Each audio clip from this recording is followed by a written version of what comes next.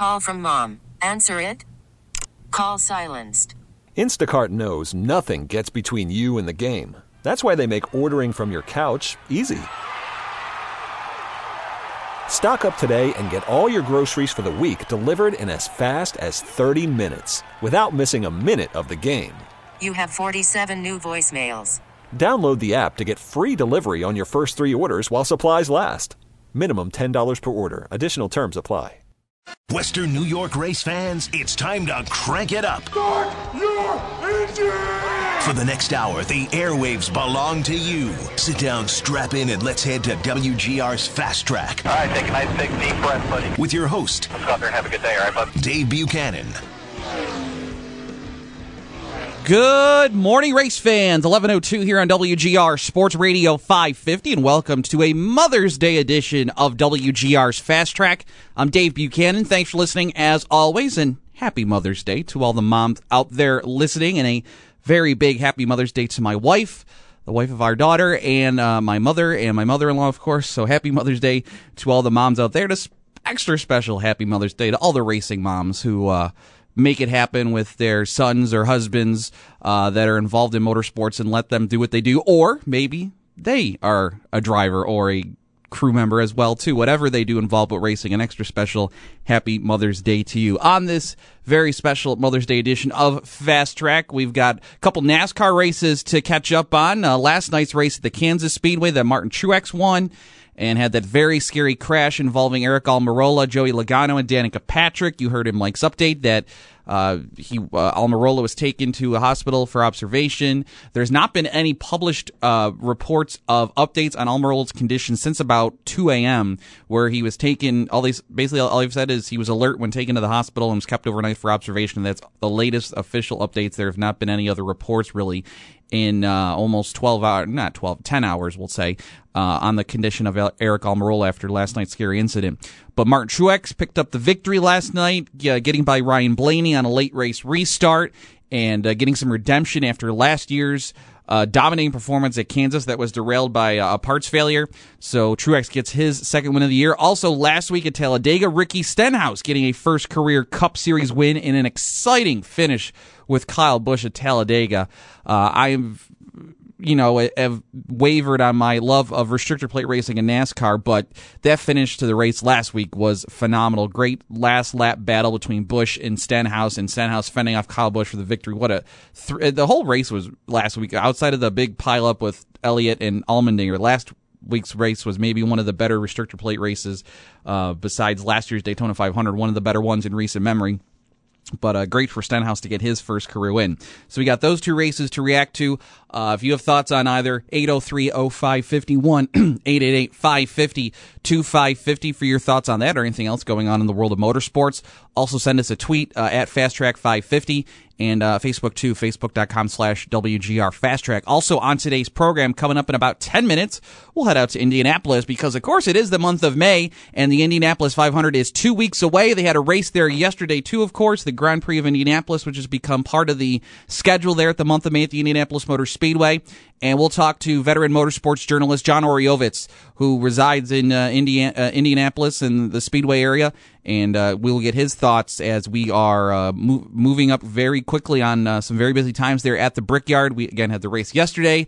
Pole qualifying is next weekend, Saturday and Sunday, is qualifying for the Indianapolis 500, and 2 weeks from today is the 101st running of the greatest spectacle in racing, the Indianapolis 500, which you will hear right here on WGR.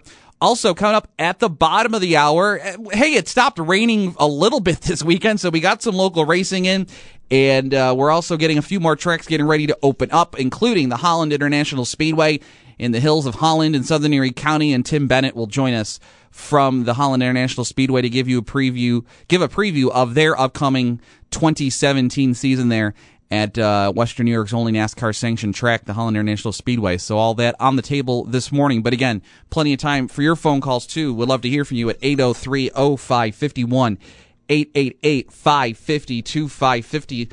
Of course, the big story is the crash that happened late in yesterday's race, and what a horrific scene. It looked bad even before Almirola got involved, as it all started with Logano when the brake rotor flew off the car and cut the right front tire, and that car immediately just hooked left and caught the right rear quarter of Danica Patrick's car, sending both of them into the wall, making very hard impact. And you got to feel bad for Danica. I mean, you listen to that interview on Fox last night, and you got to kind of feel bad for her at this point. Just the frustration. It's obviously not for lack of trying on Danica Patrick's part for her track record in NASCAR. It's not that she doesn't care about what she's doing. Maybe it's a lack of skill and or talent, but it's not like that she's just kind of going through the motions behind the wheel of that number 10 car. And you got to feel bad for her. You could see how visibly frustrated she gets when she has moments like this. Again, she was having a decent day for her. I hate to qualify by saying that, but she was having a good night, and she was running, top 20, top 15, looked like she might get a good finish out of it, and then she's just riding, and Logano has that brake part fail and cut the right front and take her out, and she was just in the wrong place at the wrong time. So you gotta feel bad for her. And she was upset, and she was mad at Logano because she didn't at first. You saw them, arguing as they got in the ambulance because she didn't know what happened. It's the heat of the moment. Any other driver would have done the same thing, and I'm sure her level of frustration was even worse when she first got out of the car compared to by the time Jamie Little got to her outside of the care center. So you feel bad for her when she was having a decent run like that, and to get taken out. Well, not taken out, but run into by Logano in the parts failure. And those two made hard impact. I mean, let me look at some of the hits Danica's taken in her career, by the way. Some of the hits she's had at plate tracks, right from her rookie season, she has been taking wallops behind the wheel of that car. She is, I don't have stats to back it up, but she has to have taken some of the hardest hits in the sport over the last, I don't know how long has she been in it now, 4 or 5 years. I mean, she has taken her lumps behind the wheel of that race car, and she took another hard one. And then, of course, they hit, and then in comes Almirola and just comes blasting in there, and it had to be a cut tire or something, or that's the type of stuff you see in an ARCA race, or you see in a truck race where some inexperienced driver just doesn't know what they're doing and comes flying in there like that. You don't see that in a Cup Series race unless there's a mechanical failure, because Almirola, he knows better. He would have been trying to back out of it as best he could. A spotter would have been telling him the same thing. To see him go flying in there like that, there had to be it had to be the tire got cut from the debris coming off the 22 in the 10 car, and he couldn't get the car slowed down. But it's the only thing I can imagine would have happened for him to come flying in there like that and just drill the 22, and that car got airborne and came down. And then, of course, the worst scene you don't want to see at a racetrack when they have to cut the roof of a race car off. Definitely one of the worst things to happen. And luckily he was alert and conscious and talking, which was the best news out of that whole thing. But we wish Eric the best, and hopefully a speedy recovery, and hopefully it's not too serious an injury of any kind, and they're just erring on the side of precaution to keep him overnight for observation. But a wild wreck in the race last night at Kansas. Then Truex and Blaney, Ryan Blaney, obviously he was, I'm sure more people were pulling for Blaney than Truex. Ryan looking for his first win. Wood Brothers looking for their first victory in NASCAR since they won the 500 with Trevor Bayne. It would have been a great story. He had a great day, started on the pole, won a stage, and was leading there late. But unfortunately, that last late race restart, usually it was Blaney that had the advantage on the short runs. He would always take off on all those restarts, but it would be Truex late in the long run that would come and catch Blaney and pass him for the lead. You saw that a couple of times during the race, maybe 2-3 times. But for Blaney to come back, Truex to get him on the restart, that was huge. And obviously, Truex obviously knew with the short amount of laps that were left that he didn't have time for a long run to catch Blaney. So he took off and got by him and drove away to the victory. Brad Keselowski came out of nowhere, really. He was kind of quiet most of the day. Had some issues earlier in the race. He got around Harvick and Blaney as they battled for second. They're late to finish second. Harvick wound up third. Blaney, a disappointing fourth place finish, unfortunately. You lead laps, you lead 59 laps, you start on the pole. You got to be happy with fourth, but obviously he could have had a car to win. Kyle Busch, a decent day. One of the better performances by a Joe Gibbs car this season as they continue to not find victory lane. He finished 5th. Kyle Larson, another solid day for your points leader, a 6th-place finish.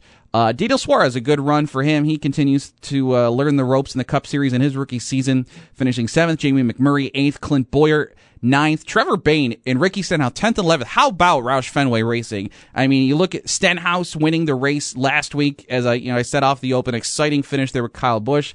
But him and Bayne have been decent and have been pulling some good finishes this year, and they're in the chase, right, or in the playoffs, excuse me. They're in contention. Stenhouse is in. He's got the win, so he's in as long as he stays top 30, which shouldn't be a problem at this point because he's 13th. But Trevor Bayne's right behind him in 14th in the standings. So they're both in playoff contention right now, as we are 12. We're almost to the halfway point of the regular season here. So I mean they'll have to keep up the performance obviously throughout the summer, especially Bayne, because unless he wins a race, he doesn't have a win to fall back on.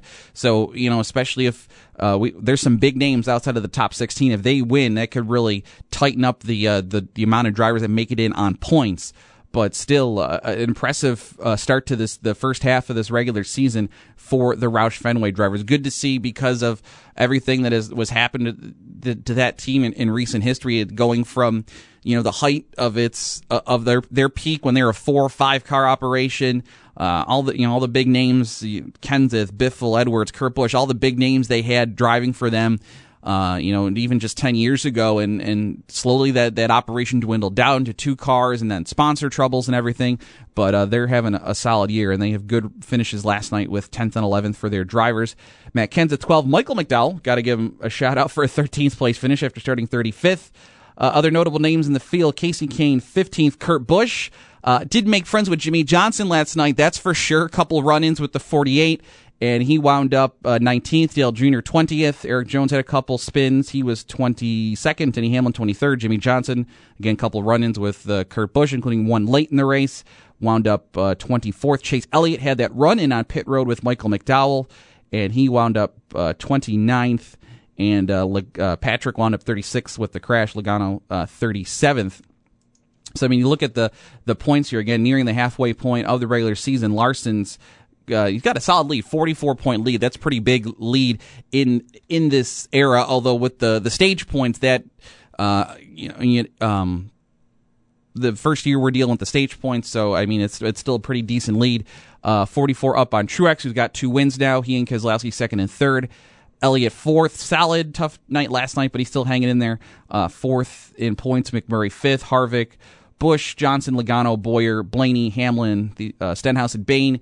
And then Kurt Busch would be the last driver, or actually Bayne would be the last driver in on points. Then you got Busch, he's 15th in points with a win, of course, at Daytona.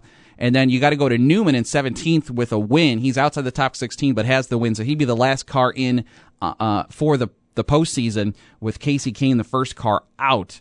So and you look at the names, they're just on the outside of playoff contention, but you got Kane, Kenseth, Suarez, Jones, Earnhardt, all on the outside looking in on the postseason here. Again, lots of time, but it seems like in recent history, in the Chase era, the guys that are in playoff contention come the Coke 600, which is 2 weeks away, and we don't have another points race until then. Of course, the All-Star race is next weekend.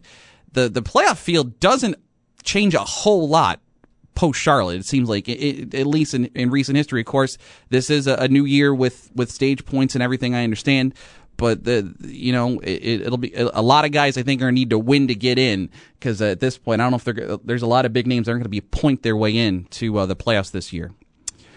803-0551, 888-550-2550. But let's shift gears here and shift our attention to Indianapolis, and let's go to the AT&T hotline and bring in veteran motorsports journalist, a friend of this program. Last time we spoke to him was at Watkins Glen, Labor Day weekend for the IndyCar race. John Oriovitz joins us on the line. John, Dave Buchanan here in Buffalo. Good morning, my friend. Great to talk to you. Hello, Dave, and thanks for giving me an excuse to delay my Sunday yard work a little bit longer. No problem. You will take up all the time you want to give up here to avoid having to rake and mow your lawn out there in Indianapolis. John, before we get into the nuts and bolts of this year's Indianapolis 500, as someone that grew up going to the race and someone that resides, near the Speedway, what does it mean to you when that calendar flips to the month of May and business starts to pick up there at the Speedway? Oh, it means a bunch of things. I mean, obviously around here, the Indy 500 is king. And, it used to be a whole month of May thing where practice would start on May 1st and they would actually run the race on May 30th every year on Memorial Day. And that's changed. It's changed by necessity. I look forward to just seeing the energy within the city of Indianapolis that comes when the calendar gets close to May, and then once it finally turns over, everybody gets fired up. And even if there's not 30 days of on-track activity anymore, there's still a lot of the traditions of the so-called month of May continued. The mini marathon is the largest half marathon in the United States, if not the world, if I'm not mistaken. That always is a good way to kick off the month of May on the first Saturday. And then, of course, we've got the Grand Prix of Indianapolis, or the IndyCar Grand Prix, or whatever it was called this year, the IndyCar race on the road course within the Indianapolis Motor Speedway, which, of course, we had yesterday with Will Power winning. Yeah, and then, of course, we got qualifying next weekend and then 2 weeks away. Real quick, on yesterday's race, a solid win there for Will Power, and he and Elio kind of dominated the day. What did you think of yesterday's race there on the road course? Well, I'm sure a lot of people will say, well, it was a boring race. But the answer to that I would have to say is that these are probably the same people that complain when there's a badly timed yellow that costs their favorite driver the victory, and it ends up with some kind of a fluky result. So the one positive thing you can say is that race ran without a caution period from start to finish. And as a result, you got to see exactly who was fastest and who was second fastest and so on. And there's no question that Will Power deserved to win that race. And when a guy dominates a weekend like that, when he's fastest in both practice sessions, when he takes pole position, and then just a bit of bad luck, some guy blowing an engine or hitting the wall right when he's coming up to do his pit stop, and it kind of ruins his race and makes him finish 6th or 10th or whatever. That's one aspect of IndyCar racing that disappoints me when it happens. I think they get a little bit hasty with the yellow flag, and they have a rule that closes the pits. So when I do see a guy that just goes out and wins on absolute performance like Power did yesterday, it's the kind of win that I like to see. Yeah, I mean, that doesn't have. It's almost impossible, I think, in oval track racing, even for IndyCar, to have a caution-free race. It seems like, but that's, I guess, part of the beauty of a road course race. You had a couple guys, like Bourdais, drop out with engine problems, but they're able to drive to a safe place on the racetrack where the safety crew can remove that car and not interfere with the race. And that it doesn't happen that often in this era. It seems like where you get a caution-free event. No, that's true, and of course you see Formula One adapting to the times. Of course, Formula One never used a pace car or a full-course caution until 1973. I mean, it's been a staple of American racing, whether it's been on road races or ovals, for a century. But it's kind of a newer addition to Formula One, and it's kind of become more and more prevalent. But Formula One's tried to adapt by creating this so-called virtual safety car, which lets the cars drive at a semi-normal pace throughout most of the lap until they get into the caution zone, where they're limited by a system similar to a pit lane speed limiter. So I think that, ultimately, IndyCar is probably going to have to look at something like that too, because so many of their races are disrupted by the fact that the pits are closed when a caution is waived. John Oriovitz joining us to covers motorsports in general, but most notably IndyCar. 5 races in here to the IndyCar season as we begin the oval track action at the Brickyard. You've got 3 Chevy wins, all for Penske cars with Power, Newgarden, and Pagenaud, and you got 2 Honda wins, but none for Ganassi. It's Hinchcliffe and Bourdais that have won for Honda. What do you think of the level of competition between the two engine manufacturers and just the level of competition in the sport so far this year, John? Well, Dave, from my perspective, it looks closer this year. Chevy very soundly beat Honda last year. Honda only won a couple or 3 races, one of which was the Indianapolis 500, which, as you know, was kind of a crapshoot at the end. It ended up being won on fuel strategy. Right. But Honda, they came out of the box very strongly this year. They were very strong at St. Petersburg and Long Beach on the street courses. And they were better than they maybe expected to be at Phoenix and at the Indianapolis road course yesterday. That wasn't expected to be one of their best tracks, yet Scott Dixon was a quality second-place driver throughout.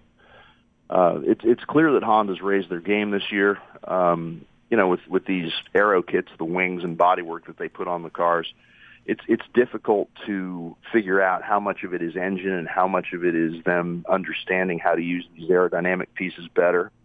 But I think it's good news for the series to see them closer, and there's a number of factors behind it. Honda switched from Ganassi switched from Chevrolet back to Honda this year, so that strengthened that put 4 strong cars into the Honda camp. Yep. In reverse, the AJ Foyt team, which is 2 cars with Carlos Munoz and Connor Daly, went to Chevrolet, and you have to say that Ganassi for Foyt, obviously Honda got the better of the deals there. And the other thing too is that Honda picked up Bourdais. Mm-hmm. He's with Dale Coyne Racing, and it's kind of viewed as the little guy team, small budgets, shoestring operation. But at the same time, what they've done at Coyne's this year is they've sort of reunited Bourdais with his race engineer and some other key members of when he was on that championship run with Newman Haas Racing in the Champ Car Series from 2004 to 2007. So they've kind of put together an all-star lineup there, and they led the championship. I mean, they finished second at Long Beach. They won at St. Petersburg, but of course he DNF'd there at Indianapolis. So he's dropped a little bit back in the points. And Phoenix. Thought much of Phoenix, that's right. We haven't thought much of Simon Pagenaud this year. He's been a very quiet presence because he hasn't qualified well at a couple of races. But he's put together top 5 finishes in all of them, and maybe more importantly than that, he scored his first win on an oval, which is a huge psychological breakthrough for a driver that's trained in road racing. It's going to be fascinating to see. Dixon's 10 points behind right now. Dixon traditionally gets off to a slow start in the championship for some reason, but he's running right there this year. And they believe that the Honda had a superiority to Chevrolet at the Indianapolis 500 last year, and Dixon in particular is really looking forward to, giving Honda a shot here at Indy starting tomorrow. Of course, the other big story going into the Indianapolis 500 is the fact that Formula One driver Fernando Alonso and McLaren are coming stateside to partner up with Michael Andretti to file his entry, and he's already, of course, had that heralded practice session that garnered so much interest on social media. A huge surprise announcement when it was made. What do you make of Alonso being in the field of 33 this year? Well, it's big for IndyCar, and I think it's big for Formula One and just for auto racing in general. So many drivers these days, they're specialists. They're either NASCAR drivers or they're Formula One drivers. And whether it's through a lack of desire to try other forms of motorsport or whether it's contractual obligations that prevent them from doing so, there's just not a lot of the crossover that you saw in the golden era of the sport in the 60s and the 70s when Mario Andretti would drive in the Daytona 500 and Jim Clark would drive in the Indianapolis 500 and Bobby Unser would attempt to qualify for the Italian Grand Prix. So it's neat that Alonso is challenging himself to do this. He has nothing to lose from a Formula One perspective. His season's in the tank. He was a miracle that he qualified 7th for the Spanish Grand Prix, but he obviously didn't have race pace today. And it's a good challenge for him. He probably knows he's approaching the end of his Formula One career, but he doesn't want to stop driving. And I think he wants to check out what possibilities are out there for him in IndyCar racing or sports car racing. It's great for the Indy 500. It's brought a lot of, not so much national attention here because Formula One is very much a niche sport in America, but it's brought the international focus back on IndyCar racing. Very similar to what Nigel Mansell did in 1993 when he quit Formula One, came over here and actually raced in the IndyCar series full time. Mm-hmm. It's a fantastic publicity boost. They really did a good job of promoting and giving access to his test session online. It opened up a lot of eyes, what that did, the reaction to it from Formula One fans. And they got really good numbers. They generated, millions of views and everything. Yeah. So it's going to add a very interesting storyline to the month of May. Alonso's a really talented guy. He's highly motivated. The Hondas were good at Indy last year. He's got a good team there with Andretti Autosport. It's entirely possible he could be a front runner. It's a big challenge for him. But, Kurt Busch, if you look what he did, he essentially drove the car that Alonso's driving this year. Kurt Busch stepped in 2 years ago, finished sixth in that car. Yeah. And Kurt Busch, I would probably argue that it's, I don't know, the challenge level between being a lifelong oval racer but in a completely different type of car, adapting to an Indy car, or whether you drive a roughly similar car but have to adapt to oval racing, we're going to see which is a bigger task to learn. But I look for Alonso to perform well and live up to the hype. John, last thing before we let you go, I know you're in transition professionally. Where can race fans go to find your work these days and hear what I know you're putting out some interesting stuff about the sport and life in general? Where can they go to read that? Well, despite the fact that I get down on myself for feeling like I don't have a real job right now and being in transition, you can find a lot of my work in this year's Indianapolis 500 program. If you go online and buy a souvenir program, it's worth buying every year anyway. But beyond that, I've got a pretty good international footprint. It's a little bit harder to find me, but I've launched my own website. It's my name, if you could figure out how to spell it, John Oreovicz, O-R-E-O like the cookie, VICZ.com. We're going to talk about auto racing, but also my life as a single parent raising my son Patrick and the adventures that we have together and my love of rock and roll music and travel and simple comfort food. It's call it Oreopolis. It's a little cornucopia of my strange world. Well, I do enjoy getting my view into it through social media and the relationship I've developed with you over the years just by having you on the show. Appreciate the time as always. Unfortunately, now you have to go get that lawnmower fired up. Enjoy these next couple weeks at Indianapolis, and thank you again for the time. Really appreciate it. Well, thanks, Dave. Anytime, and I'm sure we'll be checking in pretty soon before or after the Indy 500 unfolds. Very good. Take care. All right, John Oreovicz. You can also follow him on Twitter at Indy Oreo, too, for the latest.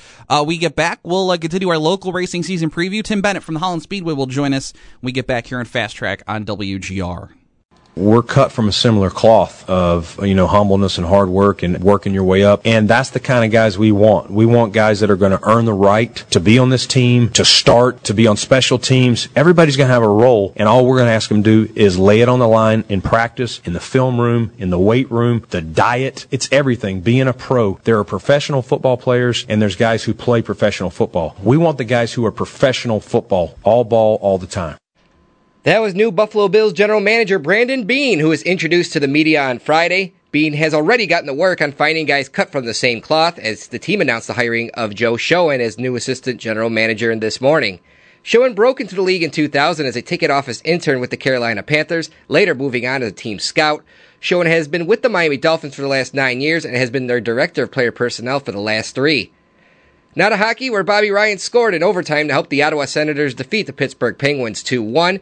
Ottawa now leads the Eastern Conference Finals 1-0. Game 2 is tomorrow night. Later today, Game 2 of the Western Conference Finals, where the Anaheim Ducks hope to even up their series with the Nashville Predators. The puck drops tonight at 7:30.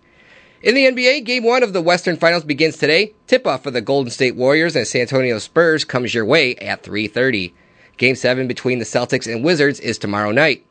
And finally, in NASCAR, where it was announced that Aric Almirola is in stable condition after being involved in a violent wreck in last night's race, Martin Truex Jr. ended up winning the race in Kansas. For sports updates at the top and bottom of every hour, or when sports news breaks, I'm Mike Jafari for WGR Sports Radio 550. Hey, this is Aric Almirola, driver of the number 43 Smithfield Ford. You're listening to WGR Sports Radio 550. And again, we wish the best for Aric Almirola, as he is currently in a hospital in the Kansas area after last night's crash in the NASCAR Cup Series of race. Again, was transported, alert and conscious, but no further updates have been given since about 2 a.m. Very early this morning. If anything does break while we're still on the air, we will pass it along. You heard John Oreovicz allude to the Formula One race in Spain earlier today. That was won by Lewis Hamilton over Sebastian Vettel as they continue their season-long rivalry. Hamilton winning, Vettel second. Daniel Ricciardo for Red Bull finishing third. And a good day for Force India. They round out the top 5 with Sergio Perez and Esteban Ocon. Nico Hülkenberg was 6th, Carlos Sainz 7th, Pascal Wehrlein 8th, Danny Kvyat 9th, and Roman Grosjean, the top runner for F1 Haas Ferrari, rounded out the top 10. Despite the win for Hamilton, he still trails Vettel in the overall championship standings by 6, coming out of the Spanish Grand Prix. Of course, they have the Grand Prix of Monaco coming up in a couple of weeks. That's also part of the Memorial Day Sunday festivities, the early portion of that day. Then, of course, the Indianapolis 500 and the Coke 600 for the Cup Series, of course, too, the nightcap of a great day of motorsports. Of course, coming up this weekend will be the All-Star race for NASCAR at Charlotte, the Monster All-Star race, and trying kind of another format for the All-Star race this year, and kind of paying tribute. Well, they are paying tribute to the famous All-Star race back in '92, the One Hot Night, the first one under the lights at Charlotte that Davey Allison won over Kyle Petty with a spectacular last lap crash across the finish line. So that's kind of the theme for the All-Star race this year at Charlotte. Let's go to the AT&T hotline, though, and continue our local racing season preview. And speaking of NASCAR, the area's only NASCAR-sanctioned facility is the Holland International Speedway, and Tim Bennett joins us on the line this morning. Tim, good morning. Good morning. Happy Mother's Day to all the mothers out there. Very good, Tim. Big, busy season coming up at Holland, and it kicks off this Saturday. You've got opening day on tap. What can race fans look forward to this season at Holland International Speedway? Well, one of the biggest things we brought back is the Pro Modified division every single week. That is our top NASCAR division. So you'll see them in action every single week that we run coming up in 2017. So to kick off this Saturday, the weather looks like it's going to turn around, and we got some great car counts coming up, and there should be some great local racing here at this Holland Speedway. Yeah, the weather, I mean, even if for tracks that haven't opened yet, like yours, the weather has still been an issue because your facility infamously can get somewhat saturated, especially in the parking lot. And I know that's I saw Larry Ott's column in the paper. I think your dad was quoted in there. It's been a struggle just trying to get the track ready for this year a little bit. Oh, absolutely. You look at, you go back and look on your lawns of your individual houses and different things. It's just like what we have up at the Speedway. So to dry that out, we had a pretty good wind and sun last week, so we should be ready to go. Our practice, we're going to open up for practice on a Thursday. This coming up, 6 p.m. to dusk, so it should be ready. And, again, they're calling for great weather, so we should have some great racing coming up. Yeah, luckily, it looks like things are starting to warm up and more importantly, dry out. What else should fans circle on their calendars this year besides the weekly Saturday shows? What are some of the bigger events on the 2017 schedule this year, Tim? Well, we do have the 2000, and we have it twice this year coming up for the Crasheramas on June 17th and September 9th. That first one, we put a special race, and I don't know if you remember, but we have a double-decker race. We're actually smash 2 cars on top of each other, and we do have a race. I think the top guy has the steering and the gas, and the bottom guy has the brake. So that should be quite interesting to see on that Crasherama on June 17th.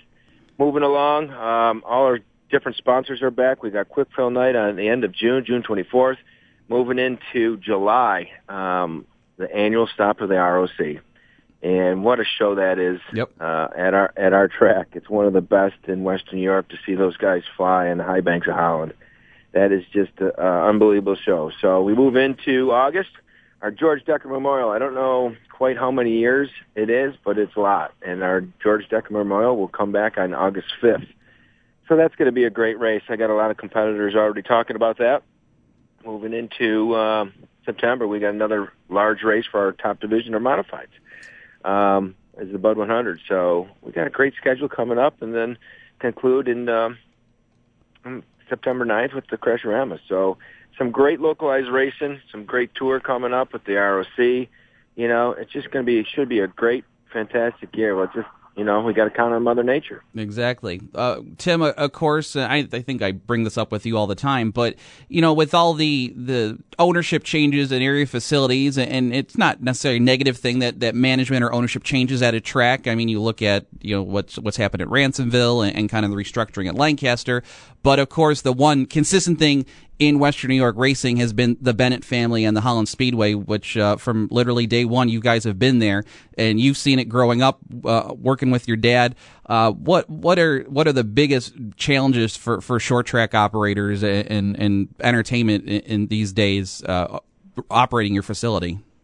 Operating a facility, your costs go way up and income comes steady. You know, when the recession hits with people, it's the first thing that people's budget gets cut is entertainment. So to provide that entertainment value and to keep, I guess, current on what things are out there and the amenities that you need to give these fans when they come in is very difficult. You know, we're going into a 58-year under same management, same ownership. Mm-hmm. That is the difficulty every year when we try to change. Some people, you know, we brought the 4 cylinders in 10 years ago. We were one of the first tracks to do that, but that got, you know, local kids, more localized racing. So you go along in the different ways and different steps, and it's just it's a struggle like any other business, but it's a great entertainment, and we got some key sponsors behind us this year. Everyone's have come back, and even some new ones on board. You'll see development at our facility of Holland Paintball Adventure Park. So the diversity of what we're trying to do with that complex is more than just racing, and that's kept us going for season after season. Yeah, I see that too at Lancaster with what they try and book more events just to generate revenue, because trying to generate revenue on motorsports events can be sometimes difficult in this economy. Of course, you have the advantage, Tim, of the NASCAR sanction. What kind of support, you know, does NASCAR give? Do they give you marketing ideas? Capital, obviously, too, and just to have the name recognition of NASCAR being attached. But, you know, when you go to your meetings during Speed Weeks or during the banquet, what kind of support and advice do you get from the folks in Daytona? Well, it's not so much the folks in Daytona. They guide you along the way, and they got some different programs with some different sponsorships and things, but it's the camaraderie of different NASCAR tracks throughout the country that we have. And that kind of relationship that I can give a call up and say, hey, what are you doing over there? I saw this and saw that.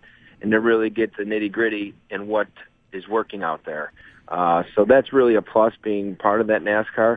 You know, when NASCAR comes with a program for $1.05 million in excess medical for all of the competitors at Holland.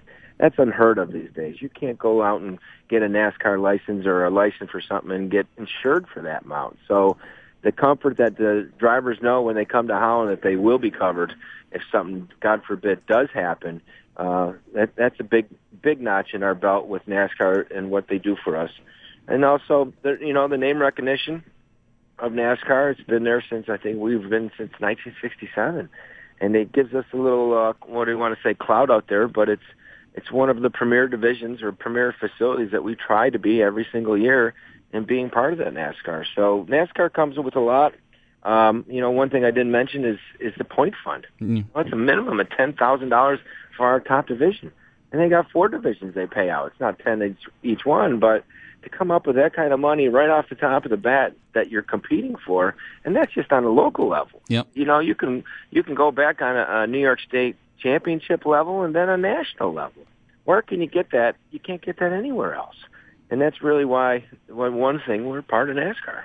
And the Bennett family, especially, you talk about your relationship with the NASCAR and the France family in general. You said 1967, and obviously that loyalty has been rewarded by NASCAR. I think it's great that your dad is actually a voting member for the NASCAR Hall of Fame. Does he ever talk about being part of that process at all with you? A little bit. It was neat to see when he got on that board, and he actually enjoys that very, very much. You know, to be part of that and to be part of the NASCAR and who gets in there and who doesn't. So it's, we don't talk in depth, but we've touched base on it. It's a great notch in his belt, and it's just a great recognition for my dad for all those years of loyal support and the knowledge of the sport that we love that he has. I mean, The knowledge that he has is surpassed. Weren't you on one of the appellate committees for a while, or it was? Yeah, no, I'm still on. Okay. Still on the board. I think there's maybe 30 or 40 people throughout the United States that I was nominated on the appellate board last year. Mm-hmm. I got to sit in on one last year, which was kind of neat recognition for and seeing how things done and seeing how things are presented when people are illegal and not. So it was different. It was a good time, though. Last thing before I let you go, Tim, you do mention the Pro Modified are coming back. Who are some of the names you expect to see competing in your Pro Modified division this year? Local boy, I believe Dietz is coming back. Neil Dietz, the Catalanos are coming back. I think they have 2 or 3 cars with Tommy and Amy. Some other ones, I know Graf Trucking has an individual ride coming out, and I believe Patrick Emerling will be driving that. So to see those local boys go for it and go for that $10,000 point fund is going to be great to see. Tim Bennett from Holland International Speedway. You can get more information at hollandspeedway.com, and they're on Facebook too. Tim, as always, thanks for the time. We will see you in the Holland Hills sometime soon this summer. Sounds great, Dave, and I appreciate your time this morning. Again, happy Mother's Day to all the mothers out there, and thanks for the opportunity, Dave. I appreciate it. No problem, Tim. Take care. Have it. All right, Holland Speedway opens up this Saturday. They kick off their 58th season of competition there at the high-banked 3/8 mile oval. It really is like it's a little Bristol. Best way to describe it, if you took Bristol and shrunk it from a half mile and to a 3/8 and maybe took a little bit of the banking out, it's the best way to kind of describe the facility at Holland if you've never been there. Speaking of local racing, when we get back, we'll wrap up this Mother's Day edition of Fast Track with the local racing roundup. We got some results to get to, and still time for your phone calls too, 803-0551, 888-552-550 when we get back here on Fast Track on WGR. Hey, race fans, it's Dave Buchanan from my friends at Batavia Downs. You need to discover why Batavia Downs is the area's premier entertainment destination. They have 800 of the hottest and in-demand video game machines. They have tons of great titles. When they're adding new ones all the time, too. They've got all sorts of cool themed entertainment machines, some of your favorite, TV shows, movies, cartoon characters. They have tons of games connected to that. And, of course, you can make it a great night, not only playing the video game machines, but they've got the great restaurants. You can stay the night in the hotel that they have there now, too. And you can go and you can wager on, live harness racing they have there at Batavia Downs. You can also wager on other horse racing events throughout the country. I mean, we're now in Triple Crown season. They had the Derby last weekend. They've got the next two races, the Triple Crown, coming up. So you can always go there, wager on the races, and watch them. One of the places you can watch horse racing and other sports, too, is 34 Rush. That's Thurman Thomas' sports bar right inside Batavia Downs. I've been there lots of times. A great place. Tons of HD TVs. They got a big 15-foot projection screen for big events.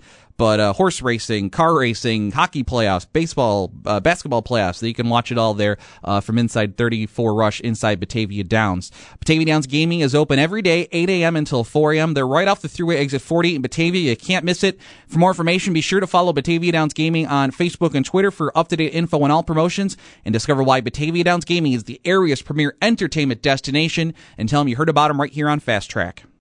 Let's find out who visited Victory Lane this weekend. It's time for the local racing roundup on WGR's Fast Track. And yep, some tracks did get their shows in. Some were affected by weather. Friday night, Lancaster National Dragway got their season opener in the book, so they ran out of time. They ran into the curfew. 4 classes did get to conclusion, though. Mike Peters in bikes and sleds. DJ Razor winning in street. Jason Bezanique getting the win in Buffalo Street Outlaws over Brian Pryor. Mike Nowak getting the win in top 8. The top and mod divisions were had to be split going into the final round because of the midnight curfew there at Lancaster. So the split in top went to Pete Maduri and Kevin Frank, and in mod it was no surprise there, Clayton Ricketson and Joe Skoke, who split mod ET due to curfew. Ransomville Speedway got their season kicked off. Anthony Guthrie won the 4-banger feature after his dad Howard crashed racing with Chad Dessel for the lead on the final lap. Unfortunately, after that, the rains came, and the Street Stock Sportsman, Modified, and Novice Sportsman features have to be postponed. Ransomville will be announcing the exact schedule of when all 4 of those feature events will be made up. Saturday night action, Genesee Speedway got their show started, but they were also impacted by Mother Nature, but they did get a few features in, including Ray Smith getting the win in Sportsman over Adam Ashcroft and Kyle Inman, Tommy Kemp getting the win in the 360 late models, Adam Depew getting the win in the Street Stock feature after 18 laps, and Olivia Conover getting the win in the Bandits. The mini stock feature was postponed due to weather. As actually, I drove through Batavia last night in between going from Oswego to Lancaster. It was pouring in Batavia, so no surprise there. Lancaster got their stock car program in fully. Chuck Hosfeld, a surprise entrant, picked up the win in the Sportsman. Jim Steffenhagen won the 50-lapper for the New York Superstock Series. Rich Sharp got his second straight street stock win, and Bobby Woke got the win in the 4-cylinder division. Race of Champions Modified Series was at Oswego yesterday, and Brian Sherwood got his first career win, a well-deserved victory for that young man for all the hard work he and his dad put in and all the rough luck they've had in recent years. Great to see Brian get his first win over Andy Jankowiak and Patrick Emmerling. Official word has come out from Richard Petty Motorsports. We do have an update on Aric Almirola. It just came during the commercial break here, and the official statement reads as follows. Aric Almirola has been released from a local Kansas hospital and will fly back to his home in Mooresville, North Carolina today. Almirola suffered a compression fracture of his T5 vertebra after the accident last night at Kansas. Almirola is mobile and will follow up with his doctors in Charlotte. Reportedly, he can walk, which is obviously a good sign. There is no timetable on how long Almirola could be out of the car, and the team has not announced any plans what they'll do for the All-Star race this Saturday because Almirola is qualified because of his win last year at Pocono. So there you go. We got an official update on the Almirola. Tough injury. Who knows? He'll be out of the car, obviously. But most importantly, he is walking and will be able to spend today with his family. Tough, really coming after a great weekend for Aric at Talladega last weekend. He won the Xfinity race. Had a good run in the Cup race too. So I mean that's just you go from the highest to highs to the lowest to lows in this sport sometimes. So hopefully he gets better soon and is able to resume his driving career. But that could make things interesting for the folks at Richard Petty Motorsports. They might have to find someone to fill in for Aric here heading into Charlotte and potentially further. There's a couple names that could come up. Someone like a Regan Smith. That doesn't have a ride right now, and Alex Bowman. Well, Alex Bowman works for Hendrick Chevrolet team, so I don't know if he would go to a Ford team like RPM. But obviously, I'm sure RPM will have no shortage of candidates to potentially fill in for Aric here in the interim until he is fully healed. But tough break for Aric, looking to have a breakout year here.